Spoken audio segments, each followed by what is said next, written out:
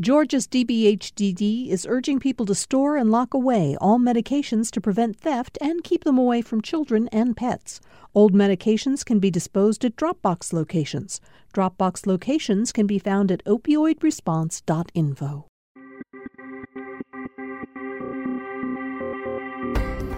Welcome to the Georgia Today podcast from GPB News. Today is Monday, July 11th. I'm Peter Biello.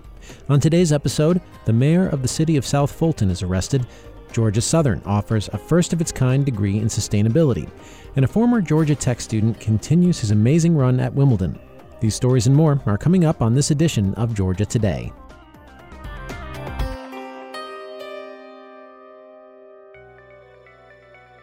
South Fulton Mayor Khalid Kamau is out of jail on bond after being arrested and charged with burglary and criminal trespass over the weekend. On Saturday, South Fulton police say they received reports of a trespasser at a home on Cascade Palmetto Highway. According to an incident report obtained by Channel 2, police were notified by the homeowner after he saw someone ignore no trespassing signs and enter his lake house.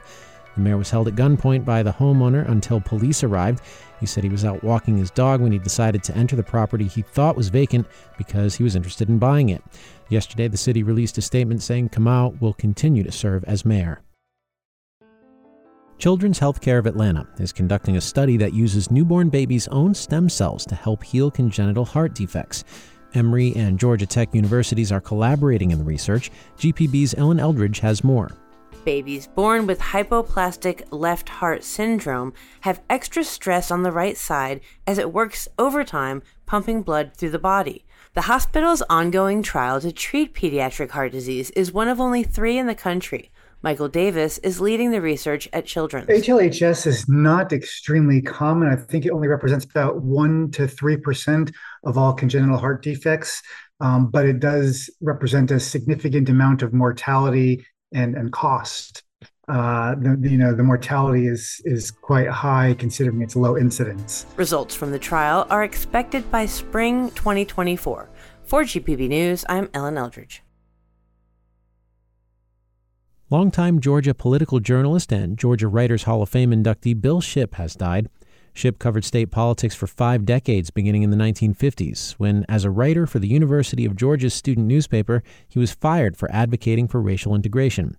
He spoke with GPB about it in 2016.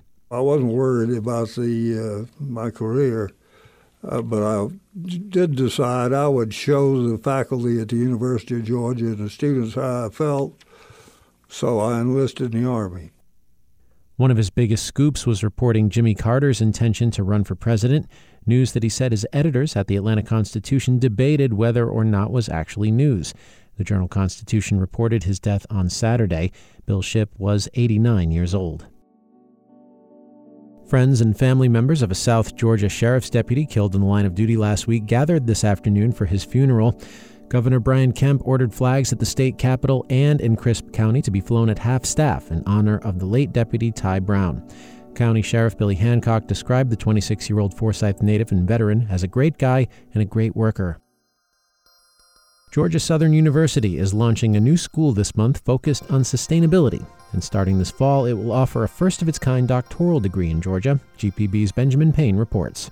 Georgia Southern's new PhD program in environmental science has been in the works for some time. About 20 years. It hasn't been a short period of time. That's Professor Daniel Gleason, who chairs the new School of Earth, Environment, and Sustainability. It has a fitting acronym, SEAS. After all, sea level rise is top of mind for many coastal Georgians, and employers are starting to take notice. Business and industry is becoming more cognizant of their impact on the environment. So there are opportunities for students. We want to give them the tools they can use to go out and get jobs in these various areas. The new school isn't just for PhD students. It also has an accelerated master's in environmental science students can pursue while they're still in their undergraduate programs. For GPB News, I'm Benjamin Payne. In sports news, Georgia Tech's Chris Eubanks continues his storybook run at Wimbledon. The 27-year-old Atlantan has advanced to the quarterfinals in his first appearance at the Grand Slam event. Eubanks stunned 2-time Slam runner-up Stefanos Tsitsipas in a little under 3 hours today. Eubanks said the entire experience has been a whirlwind, something that you dream about. This is just his 9th Grand Slam tournament, and he had never previously been past the second round. And in baseball, the MLB's first-year player draft continued this afternoon, a day after the Braves made a few selections on the first day of the draft. The Braves took right-handed pitcher and Thomasville, Georgia native Hurston Waldrop yesterday as their first-round selection, number 24 overall. The 21-year-old made 19 starts for the University of Florida this year, going 10-3 with a 4.16 ERA. Waldrop says getting drafted by his favorite team feels surreal. I grew up watching the Braves, grew up a big Braves fan. I could have named every Braves player and still can. So I've been watching since I was 6 years old and since I fell in love with baseball. So this is going to be awesome. Yesterday, the Braves also selected right-handed pitchers Drew Hackenberg and Cade Keeler. The Braves have taken pitchers in the first round of each of the last 4 drafts, including lefty Jared Schuster in 2020. Another Georgian drafted to the big leagues yesterday was Chase Dolander. The Colorado Rockies drafted the East Georgia native. He started his college career at Georgia Southern before transferring to the University of Tennessee. We hope your week got off to a great start, and thank you so much for starting it with Georgia Today. Really do appreciate you being there. We hope you'll come back tomorrow as well. The best way to stay on top of the news with Georgia Today is to subscribe to this podcast. Subscribe, and we'll be back with you tomorrow afternoon. If you want to learn more about these stories, check out our website, gpb.org/news. We're always posting new stories there. And if you have feedback for us, we'd love to hear it. Send us an email. The address is georgiatoday@gpb.org. I'm Peter Biello. Thanks again for listening. We'll see you tomorrow.